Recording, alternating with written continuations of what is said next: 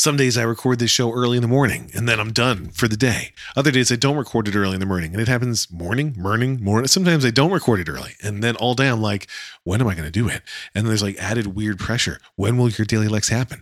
I don't know why there's pressure. It doesn't matter. You listen once a day. Some people listen right when it comes out. Some people listen later. It's fine. It comes out when it comes out, but it was weird because today I was stressing. When am I going to do it? What is it going to be about? I literally still don't know what it's going to be about, but I'll figure it out after we hear the theme song. So let's hear the theme song. Your Daily Lex. I think maybe I talk about the theme song too much. I think maybe sometimes I get a little too excited and I'm like, hey, let's mention the theme song again, but it's fine. I just think it's funny to have a podcast that's this short that has a theme song that takes up several seconds on it. You get it. Anyway, I'm looking at my list of topics and So I talked yesterday about the Eiffel Tower tour and waking up in the middle of the night or at 2 a.m. to book those tickets and being unsuccessful and then being unsuccessful at falling back asleep for way too long. So last night I was really tired and I said to my kids after I put them to bed that I was going to go to bed. Lauren was out. Fine. So I'm getting ready to go to bed. And I don't know. One of the things I've noticed as you get older is it just takes longer and longer to get ready for bed. All the different things you do and how long they all take. Fine.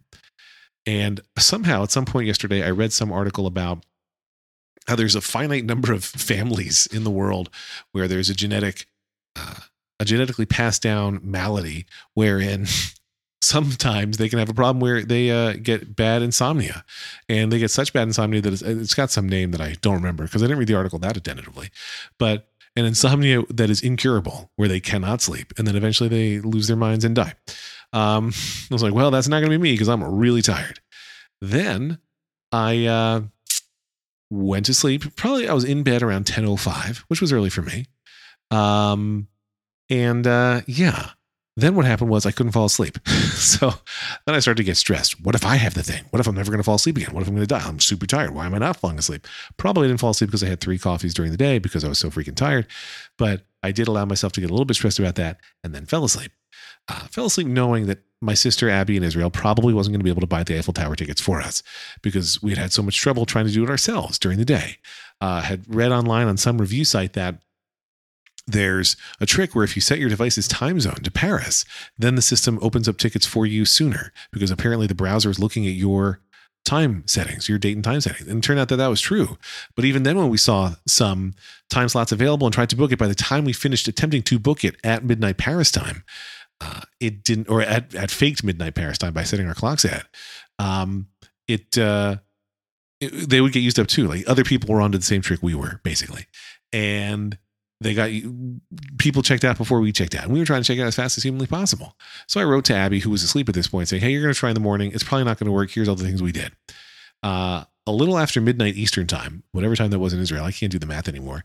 Abby tried and apparently had success. She couldn't get it to work on her computer, but she got it to work on her phone, checked out, got us the tickets. Wonderful. So the good news is we're going to go to the top of the Eiffel Tower. Nobody has to worry. But so yesterday morning, I was asleep in the family room because that's where I had moved, which I never ever do. I had moved there since I couldn't fall asleep. When I heard kids in the kitchen, I text them, hey, just so you know, I'm in the kitchen. Don't freak out or I'm in the family room. Don't freak out when I stand up. So Sierra sees me a little bit later. She's like, why couldn't you sleep? And I'm like, I was so excited about Arlo. Who's Arlo, you might ask? If you follow me on Instagram or Facebook, you might have seen a photo of him in the past day or two. Arlo is adorable. He's orange. He's furry and he's cute. I've mentioned I'm auditioning for Avenue Q, and who knows, this could be a chronicling of my failing to get cast in that show, which is very possible, in fact. But I'm really working hard on the audition. And this all relates to what I'm talking about here because I had showed my kids, hey, although I've been practicing with puppets, I've been practicing with kid puppets. I want a grown-up puppet. Not that the puppet itself is a grown-up, but that it fits a grown-up hand and body a little bit better. So I ordered one and I showed my kids, hey, guess who's coming tomorrow? I ordered this puppet, and I showed them this furry orange monster. And one of my kids asked, does he have a name? And I said, yes, he's Arlo, and he's like the son I never had, which Liam did not find as funny as I did. But so we were describing Arlo as a kid. So today I posted pictures of all 4 of my kids, Ani, Liam, Sierra, and Arlo. And so when Sierra's like, why couldn't you sleep? And I was like, well, I was just so excited about Arlo's arrival. And it was a pretty good joke yesterday. That's my point. But I've been practicing a lot with Arlo since he arrived yesterday. And in fact, as I talk about this audition, this could be a whole episode, but instead I'll make it happen about 20 to 30 seconds at most. The audition is an audition where you sing your 32 bars of a song.